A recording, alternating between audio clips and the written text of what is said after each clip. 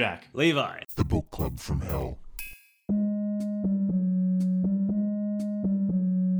Hello everyone, this is Jack with the Book Club from Hell, a linguistics collective seeking to translate every work in the English language into Timothy Dexterese. This week's episode is on A Pickle for the Knowing Ones, a collection of articles written by Timothy Dexter and first published in 1802. Dexter was an American businessman born in 1743 in Malden, Massachusetts. He left school at age 8 to work as a farm labourer and worked as a tanner when he was 16. Through a series of bizarre, improbable, and extremely lucky business decisions, Dexter became very wealthy and sought to make his mark on the world. A Pickle for the Knowing Ones has been Dexter's most enduring legacy, a collection of his musings on life, philosophy, politics, religion, the family, and numerous complaints about his wife, children, and son-in-law. As Dexter left school at age 8, this book is almost entirely unpunctuated and employs an absolutely bizarre spelling system, although calling it a system might be too generous. If you like what we're doing with this podcast and want to support us, we have a Patreon account, the link to which is in the show notes. People on Patreon can access the notes I make for episodes, so if you want more information on the books or manifestos we've covered, you can go there. Additionally, I've published a novel called Tower, which you can find on Amazon or on Apple Books, links also in the show notes. So, if you want to know why Lord Timothy Dexter should be Emperor of America, then listen on. Enjoy. Yeah, he was an American businessman born in 1743 in Massachusetts, and he had very little schooling. He dropped out of school when he was 8, started working as a farm labourer. When he was 16, he was working as a tanner. He first came into money when he was 21 by marrying Elizabeth Frothing, A widow. a 32-year-old widow who had a bunch of money. So he got money from her, and Elizabeth will come up a lot because in A Pickle for the Knowing Ones, he just constantly complains about his wife. He never names her. He only ever calls her the ghost. The He ghost. just refers to her as a ghost. Ghost spelled G-O-S-T. The spelling in this book makes you feel like someone's lobotomizing you while you're reading it. So he comes into money by marrying a rich widow, and he makes a bunch of well, it seems at the time, dumb business decisions like sending coal to Newcastle. No, but his first business decision, besides, so you can, depends on if you consider marrying Elizabeth Frothing a business decision. That was capital raising. He was capital raising and getting married. And now the first time he deploys his capital is during the American Revolutionary War. The Continental Congress was, for non-American listeners, a series of legislative bodies for the 13 colonies of Great Britain and North America. They began to issue paper money called continental currency. And the value of continental currency depreciated a lot during the War of Independence. So he just bought a bunch of it. It was like basically worthless, and he bought a shitload of it when it was just completely devalued. And then the US government eventually allowed these notes to be exchanged for US government bonds. I think the federal government only exchanged them at 1% of their face value, but Massachusetts, for some reason, allowed it at 100%. And he lived in Massachusetts, so he made so much money off a business decision that, on the face of it, was just completely stupid. Just the stupidest thing you could do. Completely dumb. And there's no way he couldn't have known that. Foretold that. It was just completely like, okay, maybe these completely worth it. It's like the dumb person who will buy a bunch of penny stocks. Yeah. Penny stocks or shit coins. Or speculating in Zimbabwean dollars or something like that. Yeah, like maybe they're like, yeah, but they could go up 10x or 100x or 1000x. They could. But he did that, and not merely did he do it in a state outside of Massachusetts where he would have gotten 1%. He did it in Massachusetts where they were redeemed at 100%. So he also 100x'd what he would have if he lived outside of Massachusetts. just completely cleaned up. And from that, he were you able to follow his arithmetic on it? Anyways, he made a lot of money. I didn't follow his arithmetic. There is a part of A Pickle for the Knowing Ones which reminded me a bit of the worst parts of The Art of the Deal, which we read for our previous episode, where Trump, or Tony Schwartz impersonating Donald Trump, is just running through the arithmetic of how much cash he's making on various projects. And Timothy Dexter also does that in the In a Pickle for the Knowing Ones, except it has no punctuation, bizarre spelling, just random letters are capitalized. So it's like reading The Art of the Deal while someone hits you in the head with a shovel. Yeah, so I really like the fact that he made a bunch of money off just blind speculation on a junk currency. Okay, so we can't know for sure how blind it was because he didn't document the advice he received. But yeah, maybe he had the inside scoop. Yeah, he was doing insider trading. And then he went on to make other investments. Yeah. The other investment he made, which I thought was funny, was it he sent a bunch of bed warmers to some country. Wasn't it to the? Do you remember? It was like to the West Indies or something. Yeah, that's right. To the West Indies, not a cold place. A bunch of a bunch of bed warmers to the West Indies. And I think because he'd been told to do this, but it turns out people were trying to make him lose money, so they were telling him to undertake these really stupid business ventures. Turns out that they were able to sell them as ladles to the molasses industry in the West Indies. So they end up just like making it a heap of money. If I follow his reasoning or his arithmetic, and I remember correctly, he said that he made 75% profit on that. That's pretty good. He just put a bunch of bed warmers for a cold place like New England, and then sent them to a hot place in the West Indies, and then still made money.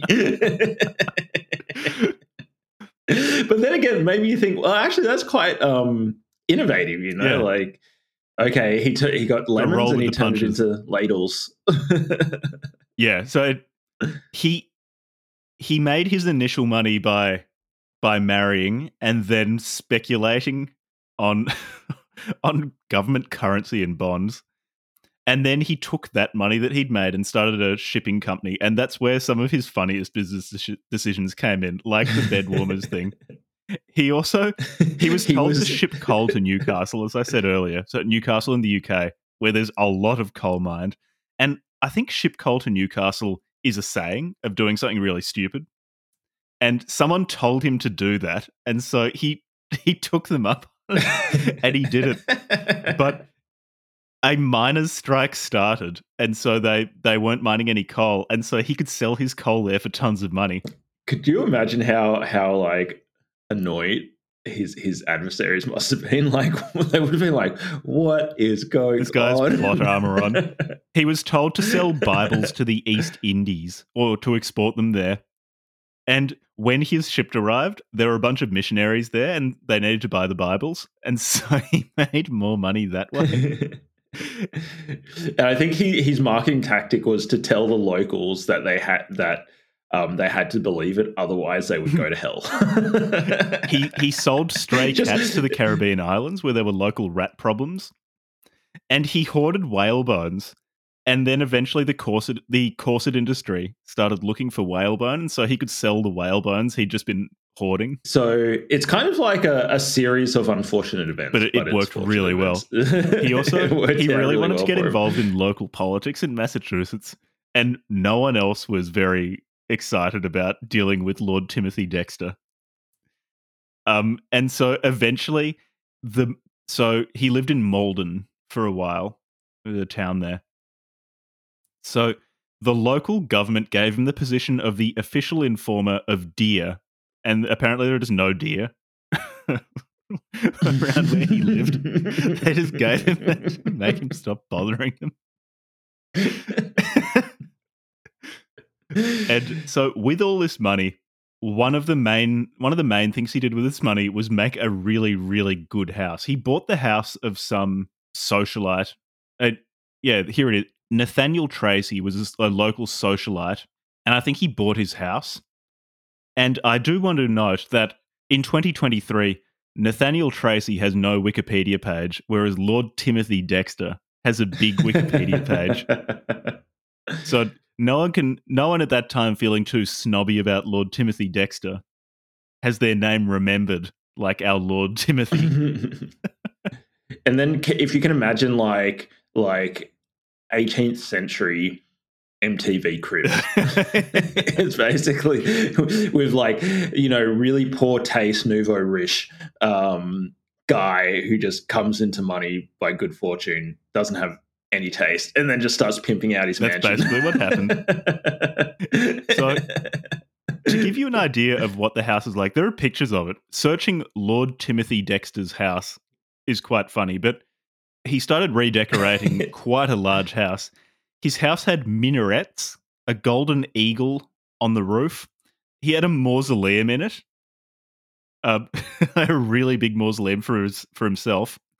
In the garden were 40 wooden statues of famous people, including George Washington, William Pitt, Napoleon Bonaparte, Thomas Jefferson, and 2 statues of Timothy Dexter. And on one of the statues of himself was the inscription, "I am the first in the East, the first in the West, and the greatest philosopher in the Western world." And he put these statues on these like big columns, really big columns. Spengler would be frothing. What type of column? What type of columns Timothy Dexter used to put his own statues up in his garden? And what's the word I'm looking for? I think this is the word. Gouge. Gosh, yeah. Gouge, yeah. He was confident. No, only in America can you have absolutely no talent and still end up with a baller house. I feel very, very affectionately towards Timothy Dexter. I'll hear no slander of him. He's just such a bizarre person. It's a combination of a bizarre person who just threaded the needle that seemed to just have stumbled into a lot of money and not merely managed not to lose it despite what his contemporaries were trying to do. They were trying to make him lose money. He just kept making more money. And so he got to express himself to the fullest extent. However he wanted. Yeah, he just went full, I'm going to imprint like Donald Trump, like I'm going to imprint my personality. Yeah, imagine in the Donald weirdest Trump way. Basically couldn't spell anything. Because, so A Pickle for the Knowing Ones, Dexter wrote towards the end of his life, and it's mostly about how good he is and his thoughts on the world. And he insisted on writing it, and he couldn't spell. The entire there are probably more misspelled words in this book than there are correctly spelled words. There is no punctuation. And when I say no punctuation, I'm not exaggerating. There is just no punctuation. Except for in the first edition, there's the final page is just a block of full stops, commas, exclamation marks, etc. And it's not explained. And then in the second edition of this book, so both of which he just distributed for free because, again, he had so much money. He could just print copies. He could self-publish. He was a self-published author. Jack is inspired. I'm inspired by Timothy Dexter, the OG self-published author before Amazon KDP existed. He was the OG self-published author, just distributed his book for free. The first edition had this mystery page of punctuation on the back. People complained about the lack of punctuation on it, and so for the second edition, he wrote underneath or above this just block of punctuation at the end of the book that people can just punctuate. Here's your punctuation. Punctuate the book as you like. I'll find the exact quote because it's very, very funny. Yeah, here we go. So he has this block of punctuation and says of it, "They may pepper and salt it as they please." People can pepper and salt this text using this provided punctuation as they please, except it's pepper. The spelling of it is P-E-P-E-R. THAY. May is spelled correctly. Pepper, P-E-P-E-R. And is spelled correctly. Salt, S-O-T. Interestingly, they appears twice in this, and it's spelt differently. So they is spelt either Thay or Thehey, and then please Plese. This entire book is just so strange, and reading it for an extended period, it's odd because initially it's really jarring, and then your brain kind of adapts and you start to be able to read it, not comfortably, but you can read it. The lack of punctuation is probably what makes it the hardest to understand, actually. Makes you appreciate how useful full stops are. Yeah, even just full stops is incredibly helpful. Extremely useful. When I was highlighting things for the episodes, like quotes, I was not sure where to start. Yeah, exactly. You don't know where to stop the quote. I'm pretty sure I want to quote something around here. Yeah, it'll be complaining about just eyeball Catholics or Freemasons or something, and you're not sure where to stop the quote. Because it just keeps going till the end of the book. I like that on his Wikipedia page it says, known for uncommon good fortune and eccentricity. Lord Timothy Dexter is a champion. I just love this man. The other thing, before we get into quotes from the book, I really like, in my edition of the book, which I assume is on Lord Gutenberg, it's got a picture of him with his dog. Oh, there are some really good illustrations. Cane and an absurdly big hat. For some reason, he just has an enormous hat, and he's got his little ugly dog. And in my version, it's got a preface by somebody who was writing a little bit after him. Also comments about his dog, who he says the dog had no hair and was just all black and ugly and just strange and eccentric. And he said is as different from other dogs as his owner is from other men. And then it's got a little illustration of the dog at the end. And you just know that this dog was just an ugly little runt. Just strange little dog. Probably just followed this man around all the time. I wish that Lord Timothy Dexter had been made emperor. He's got a section in this where he puts forward his case as to why he should be made emperor. Emperor. Yeah, why he should be emperor. Emperor of America. And he keeps spelling America in so many different ways. And there are a few points where it took me probably about 10 seconds to work out that he was speaking about America. Oh, actually, I do want to mention, before we start just quoting him, for some reason, at one point in his life, he just kept telling everyone that his wife was dead, even though she was alive, and obviously alive. And whenever people would come to his house and see that his wife was alive, he would insist to them that it was her ghost, that they were only seeing her ghost and she was haunting him. And in this text, he keeps referring to his wife as the ghost, Ghost, the ghost. And one other story before we start. It's also to do with his wife, and then I'm happy to get into the text. And it says this in the preface. It says, at some point he decided to fake his own death and have a funeral to himself when he's a bit older. And he invited everybody in town and his family. And he even had like a large, really ornate, and it was in his mausoleum. It was in the mausoleum that he built in his house for himself. He built a mausoleum for himself in his house and then invited the town to his own funeral and only told one or two people about the fact that he wasn't actually dead. And then he watched the funeral and had somebody deliver like a really bombastic eulogy, all this sort of thing, and people crying and stuff. And then the attendees only realized that he wasn't actually dead because they overheard him lashing his wife, caning his wife because she wasn't crying. Because she wasn't crying. This woman who, by the sounds of it, was just taken for a ride by the strange man who married her for her money. Then invested all the money into continental currency at the end of the American War of Independence. Kept irresponsibly gambling their fortune and just bumbling into more money, and then claimed that she was dead and called her a ghost when other visitors came over. This woman didn't cry at his funeral, so he caned her. Like, this guy was the equivalent of someone who just bought a shitload of Dogecoin during the COVID pandemic and then sold it at the peak completely by accident and made a huge amount of money. But then also like mistreated his wife. Yeah, he was a very strange person. Oh, and apparently his son was not crying, and he was about to start caning his son, but then he apparently mistook his son's drunkenness. His son like fell over or something. He mistook that for grief, and so he didn't cane his son. He had a son and a daughter, Samuel and Nancy.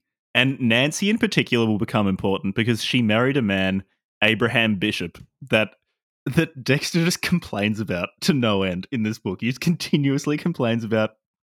I think Abraham Bishop must have beaten him up or something at some point because he just keeps talking about how Abraham Bishop assaulted him. Now that we know a bit about his life, A Pickle for the Knowing Ones was written when Dexter was 50, and it was self-published in 1802. At first, it was distributed for free, but eventually it was popular enough that Dexter just started charging people for it because he's got that business mindset. He's got a nose for a good deal. I guess in that way he was using a kind of freemium model. Yeah, exactly. Really wasn't innovative. He was 200 years ahead of. He gave people a taste. Industry. It was like the shareware model, where you got to play the first few levels of Quake, and then they'd ask you to fork out for the last 2 chapters of it. Or just Blood Gulch.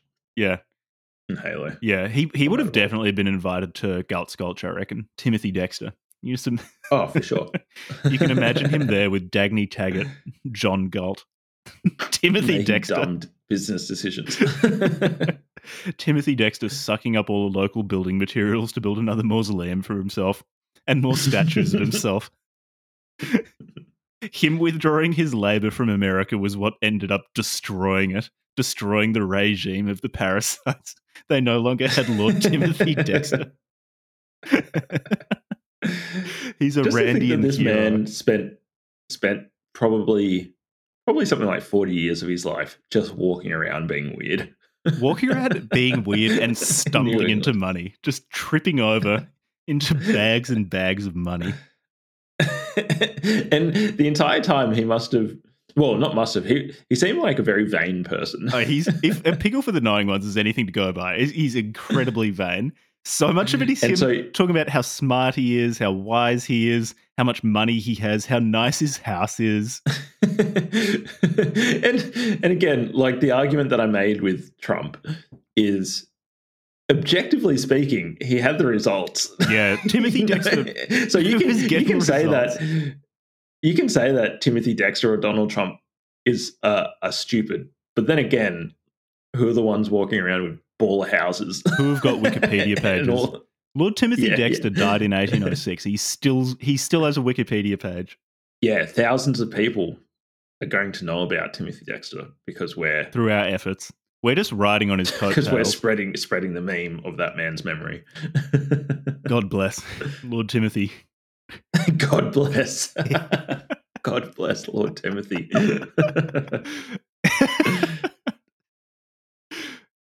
So have we got any like nice quotes? So broadly speaking, maybe we can just pick. Let's just go through quotes we like and talk about. There's not a lot of structure to this. No, there's no structure. But there are some major themes. So the major themes are basically complaining about his wife, the ghost. I don't think he ever names her. She's always just the ghost. And it took me a while to realize that he was talking about his wife, but then when I went back and read other instances of him talking about ghosts, it suddenly made more sense. He was just complaining about his wife. Some of the other major themes are him talking about his business ventures and then him giving out political advice. Yeah, he gives a lot of political advice to like Napoleon Bonaparte and George Washington. And he keeps calling George Washington. So it's kind of a political treatise. Yeah, he keeps on referring to him as his father. The king. He keeps calling Washington the king. He likes George Washington and he really likes Napoleon as well. Bonaparte. Yeah. Bonaparte, yeah. So he's, man, what a strange little town that must have been. Yeah, because I think he lived in Newburyport for most of his life, and that's where his giant house was. Yeah, could you imagine like knowing this kid when you were growing up, this like bumbling buffoon doesn't doesn't finish school, just goes and becomes a tanner or whatever. Which, you know, whatever, it's fine profession. But probably, presumably, a kid. You know how sometimes you meet people and you just get the sense, okay, you're going places. Yeah, this person's going to go somewhere. You're going to go somewhere, like, I don't know what you're going to do, but sure, whatever you do, you're going to end up doing something cool. And then you meet other people are the exact opposite. And you're like, all right, man, try not to die. Yeah, can you imagine knowing him, like being one of the farm labourers working with him and then leaving town for a bit and then coming back 30 years later and thinking, Lord I wonder what Dexter. Tim's up to. Yeah, he's probably dead. He's probably drunk in a ditch somewhere. No, he comes back. Man, have you seen Tim's house? What the fuck? Dude, greatest philosopher in the West. Sold coal to Newcastle and literally made a fortune. Yeah. Have you read Timothy's new book, Pickle for the Knowing Ones? It's a masterpiece. This one's going to go down in the annals of history. Turns out, actually did.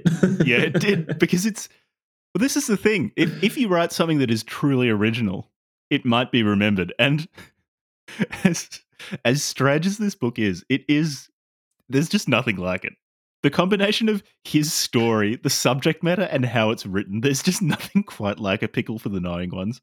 This is so bizarre. It's really good. So should we start pulling out just more stuff about him? Do you remember how he hired a poet laureate for himself in the style of European princes? His name was Jonathan Plumer, and he was a fish merchant and an amateur poet who wrote poems about how good Timothy Dexter was. And some of the poems are included in a Pickle for the yeah. There's one at the end. I actually want to read. I want to read that one at the end. The poem is really funny. And it was normally punctuated, and it felt like such whiplash getting used to Dexterese and then reading something that was spelled and punctuated normally. Yeah, we'll have to read that. So I've got two poems about him. One is really long, and he published it in a newspaper. He bought a bunch of space in a newspaper to publish a gigantic poem about himself. Or do you want the short one? I kind of want to read both. I want to read one of them. You do. I'll read the short one. You do the long one. Okay. Lord Dexter is a man of fame. Most celebrated is his name. More precious far than gold that's pure. Lord Dexter live for evermore. His noble house, it shines more bright than Lebanon's most pleasant height. Never was one who stepped therein who wanted to come out again. His house is filled with sweet perfumes, rich furniture doth fill his rooms, inside and out it is adorned, and on the top an eagle's formed. His house is white and trimmed with green, for many miles it may be seen. It shines as bright as any star, the fame of it has spread afar. Lord Dexter, thou, whose name alone shines brighter than King George's throne. Thy name shall stand in books of fame, and princes shall his name proclaim. Lord Dexter hath a coach beside, in pomp and splendour he doth ride. The horses champ the silver bit, and throw the foam around their feet. The images around him stand, for they were made by his command. Looking to see Lord Dexter's come, with fixed eyes they see him home. 4 lions stand to guard the door, with their mouths open to devour all enemies who do disturb Lord Dexter or his shady grove. Lord Dexter, like King Solomon, hath gold and silver by the ton, and bells to churches he hath given, to worship the great King of heaven. His mighty deeds, they are so great, he's honoured both by church and state. And when he comes, all must give way to let Lord Dexter bear the sway. When Dexter dies, all things shall droop. Lord East, Lord West, Lord North shall stoop. And then Lord South with pomp shall come, and bear his body to the tomb. His tomb most charming to behold, 1,000 sweets it doth unfold. When Dexter dies, shall willows weep, and mourning friends shall fill the street. May Washington immortal stand, may Jefferson by God's command support the right of all mankind. John Adams, not a whit behind. America with all your best. America with all your host. Lord Dexter in a bumper toast. May he enjoy his life in peace, and when he's dead, his name not cease. In heaven may he always reign, for there's no sorrow, sin, nor pain. Unto the world I leave the rest, for to pronounce Lord Dexter blessed. It's just the poor that man actually who was almost all the themes. He didn't complain about his wife in there, but besides that, that's basically all the themes of A Pickle for the Knowing Ones. Him talking about how good his house is, that he has a nice coach, name dropping famous American political leaders and saying that they know him, comparing himself to King Solomon, King George. It's just so good. It's just so good. All right, I'll read out the short one. Yeah, give us the short one. Behold, all nature stands aghast to hear thy fame from east to west. How great, how grand of thee we hear, thou man of sense, thou eastern star. All men inquire, but few can tell, how thou in science doth excel. Great philosophic genius we, the meanest reptiles, bow the knee. At thy majestic at thy majestic shrine we shrink. What can we do, or say, or think, when contemplating on thy worth, which hath astonished all the earth? Great Dexter, did the world do right, thy name would shine with brilliant light. Each would declare thy wondrous fame, and thou at Dexter's mighty name, and shout at Dexter's mighty name. That's just so good. It takes real confidence to have your own poet laureate and then to publish his poems about you in the newspaper. I'm kind of surprised that Trump doesn't have his own poet laureate. That is surprising. I guess so. Lord Dexter really did seem to be trying to model himself on at least his impression of the European aristocracy.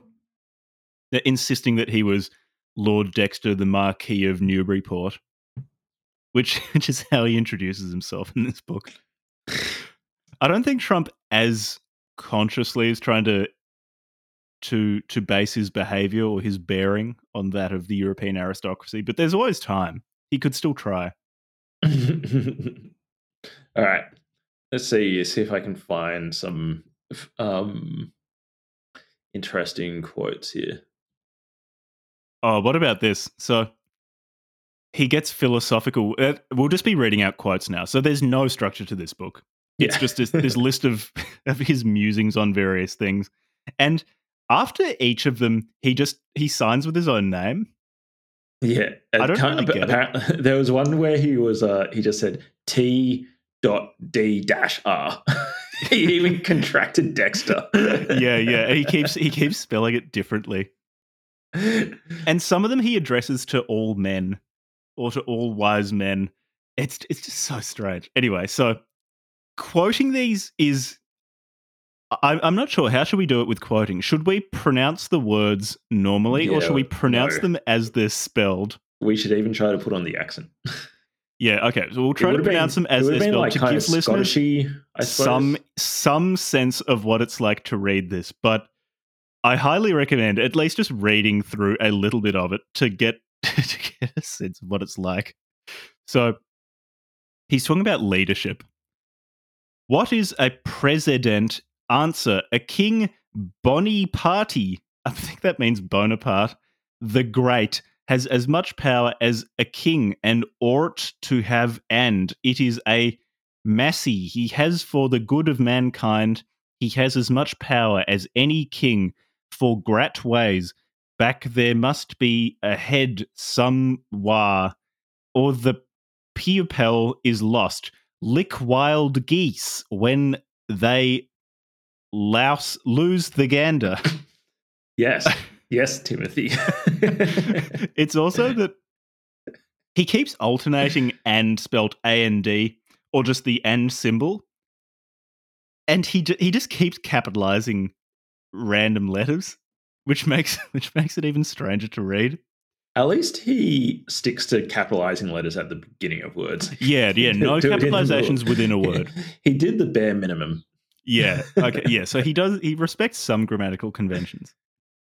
I really like all the different spellings of Bonaparte. in this book. I think my favourite is Bonnie Party as 2 words. That is annoying when he'll split a word up. Yeah, he does split some, because I think he talks about America sometimes, or something to that effect, meaning America, and it took me a while to grok that he meant America. Oh, what about this? He talks about how he was made Lord by the people, how he became Lord Timothy Dexter. In reality, apparently, he just told people to start calling him this. But he's rewritten history in a pickle for the knowing ones, and I believe a pickle for the knowing ones. IME, the first Lord in the United States of A. Mercury, now of Newburyport. It is the voice of the people, and I can't help it, and so let it go. Now as I must be Lord, there will follow many more lords, pretty sound, for it don't hurt a cat, nor the mouse, nor the sun, nor the water, nor the air. Then go on all easy. Now bonds broken, all is well in love. Now I begin to lay the cornerstone with grat remembrance for my father George Washington, spelt with a J. The grat hero 17 centuries past before we found so good a father to his children, and now gone to rest now! Exclamation mark. Oh, he has an exclamation mark. Yeah, there's some punctuation. We found it. There's an exclamation mark. There's just this one random exclamation mark. Here's an excerpt where he is talking about humans or man's place in the world. If you can bear the troth, I will tell the troth. Man is the best animal and the worst. All men are more or less the divil, but there it sit of odds, some half, some 3/4, the other part beast of different kinds of beasts, some one thing and some another, some like a dog, some lick horses, some bear, some cats, some lions, some lick owls or owls, some a monkey, some wildcat, some lamb, some a dove, some a hog, some a ox, some a snake. I want Decepons to be done away, but they won't never be. As long os priest ridden, what down the priest fetch to the devil all their hairs, old and young, more or less the devil I liked to say.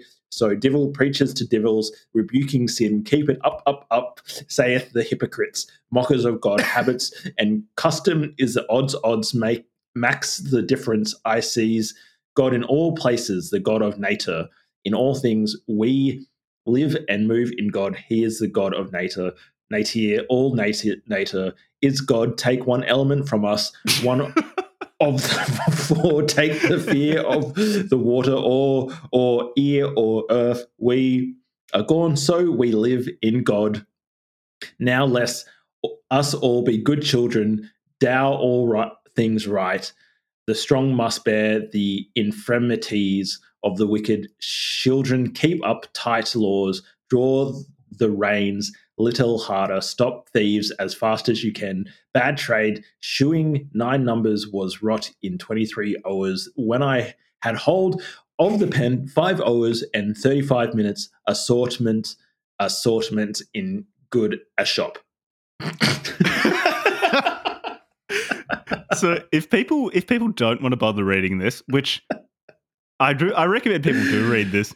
Imagine that, but for 30 pages, and that's basically what reading this book's like. Without punctuation, glad it was only 30 pages, except for that one exclamation mark I found.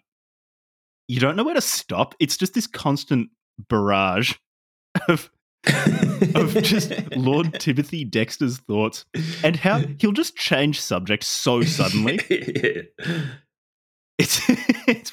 It's really disorienting until you acclimatize to it. I'm not sure what to make of that. I think there's a section here where he's proposing some sort of international government, but it's really hard to be sure. I quote, In short metre, if agreeable, I form a good and peaceable government on my land in Newburyport. Complete, I take 3 presidents, Hampshire governor, all to New York, and the great minister John Jay is 1, that max 2 in that state. The king of Great Britain, Mr. Pitt Ralphus King Cross, over to France, Louis the 16. As the 16, and then the great body party, the great and their signatour Crow Biddy. I command peace and the greatest brotherly love, and not fade be linked together with that best of trow love, so as to govern all nations on the face of the globe, not to tyrannize over them, but to put them to order if any despot shall arise as to boundaries or any matters of importance. It is left France and Great Britain and a Macquarie to be a Macquarie, I'm pretty sure is America, to be settled. A Congress to be always in France, all despots, is to be thus settled, and this may be done. There will be less powers, then all wars done away. Therefore I have the lamb to lay down with the lion. Now this may be done if thus 3 powers would aid Gary to lay what is called devil one side, and not carry the gentleman pack horse any longer, but shake him off as dust on your feet and laugh at him. Yep. He's proposing world peace. It's weird because can you imagine being Louis 16 in France and reading that and going, yeah, you know what? Yes, somehow he actually sends like a copy of the book to Louis the 16th. Louis no, it's is Laos 16. Laos 16. Or Bonnie Party. I've got a short section here that I want to read. Let's see if I can figure out what he's actually talking about. Okay, so I ask for. God damn it! I'm immediately tripped up by his spelling. It's really hard to read these out loud without tripping up. I ask forgiveness of the world of mankind for telling the truth. I mean, no hurt to a fly. Only when he bits me, then I kills the fly. If I can, I have been my one Trumpter 14 years. My Trumpter is dead. What is Trumpter? I don't know. My Trumpter is dead. Having so many wounds in face and on my head, I dow it make a good laugh to keep my spirits from sinking. Pity me, all good people, amen. Forder, I married widow Frothingham. I think I married a widow. And Forder, I married widow Frothingham. She had 4 but her name children. Was Frothing. It wasn't Frothering. He just spelled his wife's name. He just got his wife's name completely wrong. She had 4 children. The whole of all their sats was short of $1,300. This woman growed mad. She said she must go to hell, go flirting, for I have fined against the Holy Ghost on putting bells since she was making way with herself. In 3 months, I got the best minister in town to lay the ghost. He prayed hearty, but by the way, when he says the ghost, he means it's his wife. His wife. To lay the ghost, he prayed hearty, but could not lay the serpent. Only in part. She has been crazy every since. It is a wonder I am alive. 2 children sucked her breast. It is hereditary. 2 children married now live upon me being disordered. They may beat me often with death clume. And the old ghost tell bad to say I, besides under circumstances, I must coot and room sell the one of the first places almost in the world for I am in great fear of my life being taken away. Such blows I have had from 2 or 3 ghosts in my family is worth 1,200 hoxets of ghee matter. Best shuggers even a Saxton to take the blows. I wouldn't for $50 million. Words can't express the bloody war in my family. 3 ghosts, all noise robbing of me. I must sell with tears in my eyes. I can't see to write any more. Farewell, I say goodbye. T. Dexter. I'm pretty sure when he's referring to ghosts, that's his wife and his 2 children. And I don't know what to make. For a while, I wasn't sure if he was talking about that his wife had died, but no, I'm pretty sure he just calls her a ghost and when he complains about her. Yeah. And I was wrong earlier when I said he never names his wife. So he did attempt to name his wife once here. I married Widow Fotheringham. He just completely fucked her name up. And then it's got a little picture of his ugly little dog. What about this, actually? This is a really, really good... This is a really quick quote. He's firing shots at people who make fun of him. He wants his enemies, so those that mock him, to feel ashamed.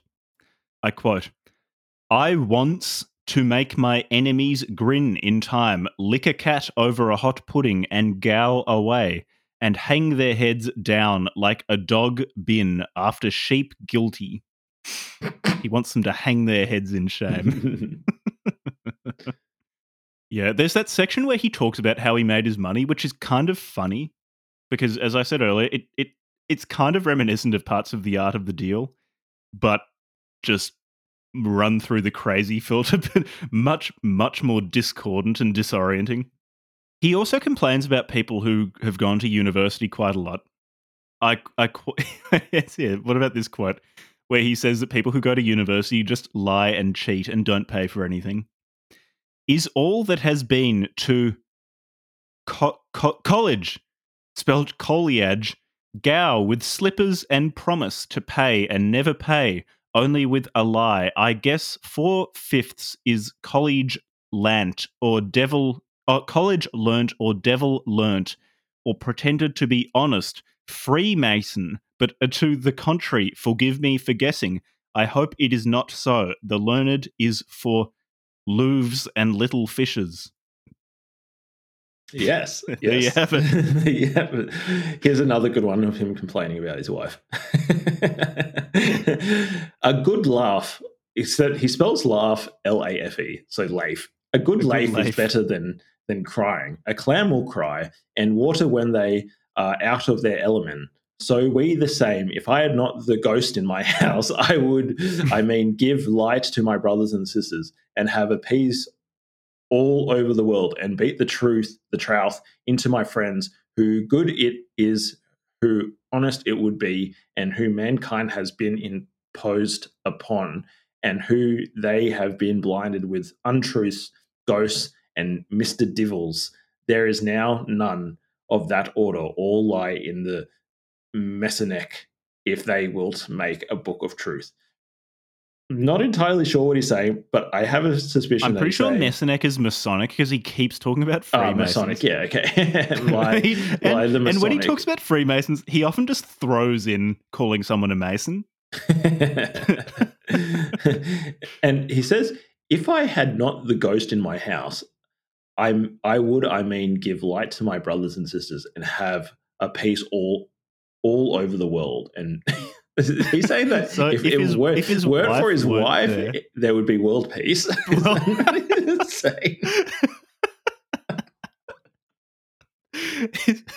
his complaints about his wife and his daughter, his son-in-law. So his daughter married a man called Abraham Bishop that he really hates and complains about him constantly.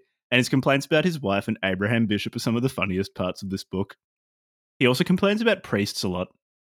What about this? I wish the priest knowed as much as I think I do. Their hearts would leap up to glory to be so ready for the time of rejoicing, spelled regoicing. If only the priests knew as much as Lord Timothy Dexter. Do you have any other quotes? I have so many quotes.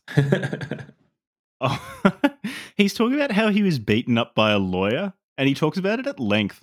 And I'm not sure if the lawyer is Abraham Bishop or not, but some lawyer beat up Timothy Dexter. I quote, "No soul savage, I think Sauage is savage. No savage would beat a man, as I was beaten almost to death. I did not know how these men came to keep sage lawyer from quite killing of me, till some time after 3 men saw the axon of the bloody scene without Massey, and carried Sage Dexter into the house, sun fainting or near to it. See and behold the awful sight, bleeding and blind of one eye. Two spelt TWOUE, browsings in 2 hours at least, now laws in this part of the world, a man of money, to live those I lend money to, sinned a lawyer, and others they use me, the worst it makes enemy." Yeah, that's right. He complains a lot too about the people he lends money to, that they don't pay him back. And to be fair, if I wanted someone to lend me money and probably be able to just completely default on my debt, I probably would do it from Lord Timothy Dexter. Because it sounds like he didn't do anything. He just complained about them in his book. Yeah, I suppose he... What about he complains that he gave his wife $10,000 and she never thanked him? He complains about that a lot. There's this section where he'd published some articles in the newspaper, and the newspaper editor had punctuated them and fixed up the spelling. And it's a really weird feeling going from pure Timothy Dexter to Timothy Dexter run through someone who was literate. There's a really good part. This is a philosophical tract. The Impartial Herald. And it's spelled and punctuated, so it's also way easier to read. I quote, "Whereas many philosophers have judged or guessed at many things around this world, and so on. Now I suppose I may guess, as it is guessing times, I guess the world is one very large living creature, and always was, and always will be without any end, from everlasting to everlasting, and no end. What grows on this large creature is trees, and many other things. In the room of hair, the rocks is moulds. This is called land, where the hair grows, the belly the sea. All kinds of fish is the worms in the belly. This large body wants dressing to get our living of this creature, and by industry we get a living. We in all the animal creation is less than fleas in comparison on the back or belly of this very large immense body. Among the hairs to work this great body is that of nature, past finding out. All we know is we are here, we come into the world crying and go out groaning. Man is the master beast on the earth. In the sea, the whale is the head fish. The minim is the smallest fish. The great fish eat up the little ones, and so on. Not only destroy one another, but they are master over the whole of beasts and fish, even over a lion. Therefore, man is the masterly beast and the worst of the whole. They know the most, and act the worst according to what they know. Seeing mankind so bad by nature, I think when the candle goes out, men and women is done. They will lay as dirt or rocks till the great gun fires, and when that goes off, the gun will be so large that the gun will contain 900 million tons of the best of good powder. Then that will shake and bring all the bones together. Then the world will be to an end. All kinds of music will be going on. Funding systems will be laid aside. The melody will be very great. Now, why can't you all believe the above written, as well as many other things to be true, as well as what was set forth in the last Sentinel concerning digging up a frog 25 feet below the surface, and where it was most as hard as a rock?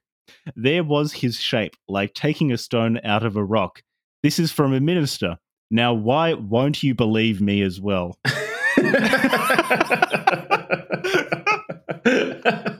It's like, even when somebody intervened and put some punctuation around it, you're still just like, what the hell is this guy talking about? So it really demonstrates that the problem is not merely one of not having learned to spell properly, because, yeah, as you said, even when it's spelled and punctuated properly by someone else, his train of thought is so runaway. He just keeps moving between subjects without telling you that he's changing subjects. He'll just suddenly start talking about, okay, so broadly speaking, you've got his theory about the world, how the world is a giant body and the hair is the land, and then he goes on to man being the worst of beasts.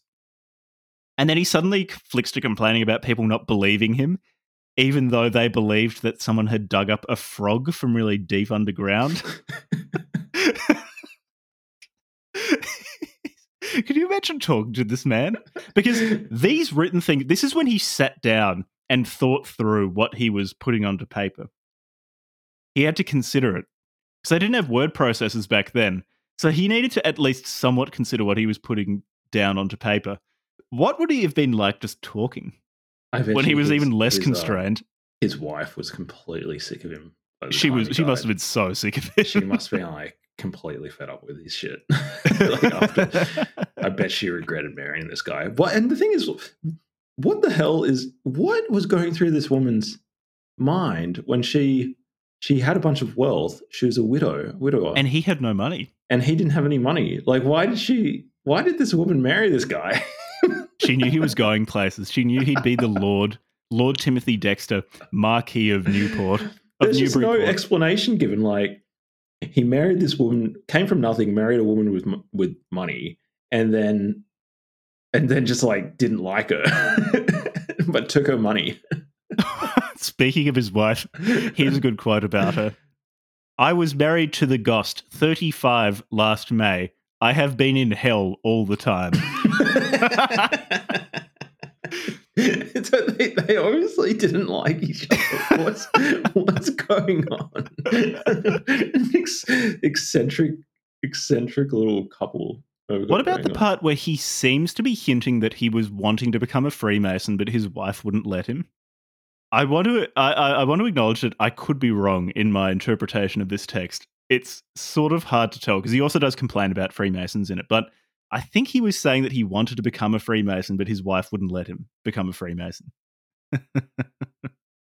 He keeps talking about how he's been in hell for 35 years, married to his wife. What about this? Now to all honest men, to pity me that I have been in hell 35 years in this world with the Ghost, a woman I married and have 2 children now living. Abram Bishop married my daughter. Since the trouble is such that words can't be expressed, 9 years disordered for a ton of silver for 3 months. I could not have the Ghost in my pallies. Sleep not to be had. Now to save my life I will sell. If not, I will let the house. It is as noted as any house in the oil shoals. And further in the world, or since Noah's ark and since the flood, taking in myself Finley, such a place nowhere in the world, all goes with it. Hoses, carriages, all but plate and goels, and reserve the Holy Bible and 1 Balk more. My old head has wore out 3 bodies. It would take a jury of doctors 1 hour to find and count the scars on my head, given by the Ghost and others. Amen spelt men. Clean Trouth, T. Dexter. Jown 12, 1805. I'm pretty sure he's offering to sell the house so he can get away from his wife, daughter, and Abraham Bishop. He says his house is one of the nicest houses in the world since Noah's Ark and the flood. It's just littered in statues and pictures of him. Oh, what about this? And I like that he admits that his wife hits him over the head. I bet she bloody did. Pull out the pan. I'm sure she would have been so sick of him. Shut up. Shut up, Timothy. What about this? He announces the death of the devil and the Pope and says that he should be emperor. I say the great Mr. Divil that has so many nicknames, a friend to the priests, now is dead all, and the Pope likewise, and the founders of Masonic A cheat foul of war and gratness of hell, dead priests, dead and lawyers, damned, dead Abraham. So the spelling of Abraham Bishop is Abraham spelled A space Braham, Bishop spelled B space B-I space A-S-S. Bishop is Babias. Abraham Babias dead, and all the friends of mankind sings praises. He's publishing where he just says he wants his son-in-law dead and everyone will sing praises when he's dead. Sing praises that we are the great family of mankind, now out of hell, delured from fire and smoak burning, forever now all in heaven, upon earth now all friends now, for a day of rejoicing all over the world as one great family, all nations to be united, no more wars for 50 years and longer. I recommend peace, a congress in France, and when we are ripe for a emperor or an emperor in this country, call for me to take the helm, or a consular in the affair of Trouth. Amen and amen. He should be emperor. Emperor Lord Timothy Dexter. There's another really long section where he proposes that he should be emperor of the world. Sometimes only emperor of America, sometimes the emperor of the world. He backed himself. He did back himself. Oh, what about this? He's talking about the soul. And this is a part that was published in the newspaper, and an editor edited at least the spelling and punctuation, but left Lord Timothy's train of thought intact. How great the soul is! Do not you all wonder and admire to see and behold and hear? Can you all believe half the truth, and admire to hear the wonders how great the soul is? Only behold, past finding out. Only see how large the soul is, that if a man is drowned in the sea, what a great bubble comes up out of the top of the water. The last of the man dying underwater, this is wind, is the soul that is the last to ascend out of the deep to glory. It is the breath from on high, doth go on high to glory. The bubble is the soul, our young fellows for gunning, for the good of bodies and souls. Even when someone's doing their best, he's pretty hard to follow. Yeah, I've got a really long quote complaining about his wife, but we've heard a fair number of them complaining about his wife. More complaining about the Freemasons and Abraham Bishop. We've heard him complaining about those two things as well. So he didn't like his son-in-law, he didn't like his wife, he didn't like the Catholics, and he didn't like the Freemasons. Mm-hmm. I don't think he liked lawyers very much. No, he didn't like that. He didn't like anyone who'd been educated. So I have more quotes, but they're all on these same themes that we've already covered. And I feel like you guys have a sense of what it's like reading the goddamn book. It really feels like you're losing your mind until you acclimatize. It's completely insane. And then it becomes easier. And then you'll hit a section where a newspaper editor punctuated and spelled it properly. And then it feels really, really unsettling. It's like going from 144p Timothy Dexter to 4K for like 30 seconds. Ultra high definition 4K 8K Timothy Dexter, and then it drops back down. Yeah, and then and then the internet slows and you drop back down. Yeah, I don't have much more to add. Yeah, is there about this? Can we add? It's an exceptionally strange text. I recommend that people read it. It's free. It's short. You don't have to read the whole thing. You only need to read a little bit, and you get the idea. It's free for on Project Gutenberg. Yeah, so there's the Project Gutenberg has the first edition just written out as as the original was. This is the full Pickle. You can get the full Pickle experience, or you can go to lordtimothydexter.com, where they offer. I think it's the 4th edition of this. And they offer the full Pickle, which is just the original text, or the half Pickle, which is side by side the original text and a modern English translation of the text. So you can try to understand what he's actually going on about. And there was something like 8 editions or something, wasn't there? Yeah, he kept printing them. There was such demand that he just kept making them. People were just like, what? You got to check this out. It was seriously viral. It spread by word of mouth. It's like, he had to kickstart it a bit. This man was a champion. Imagine what he would be like in 2023. He would probably be an accidental crypto billionaire. Oh, yeah, for sure.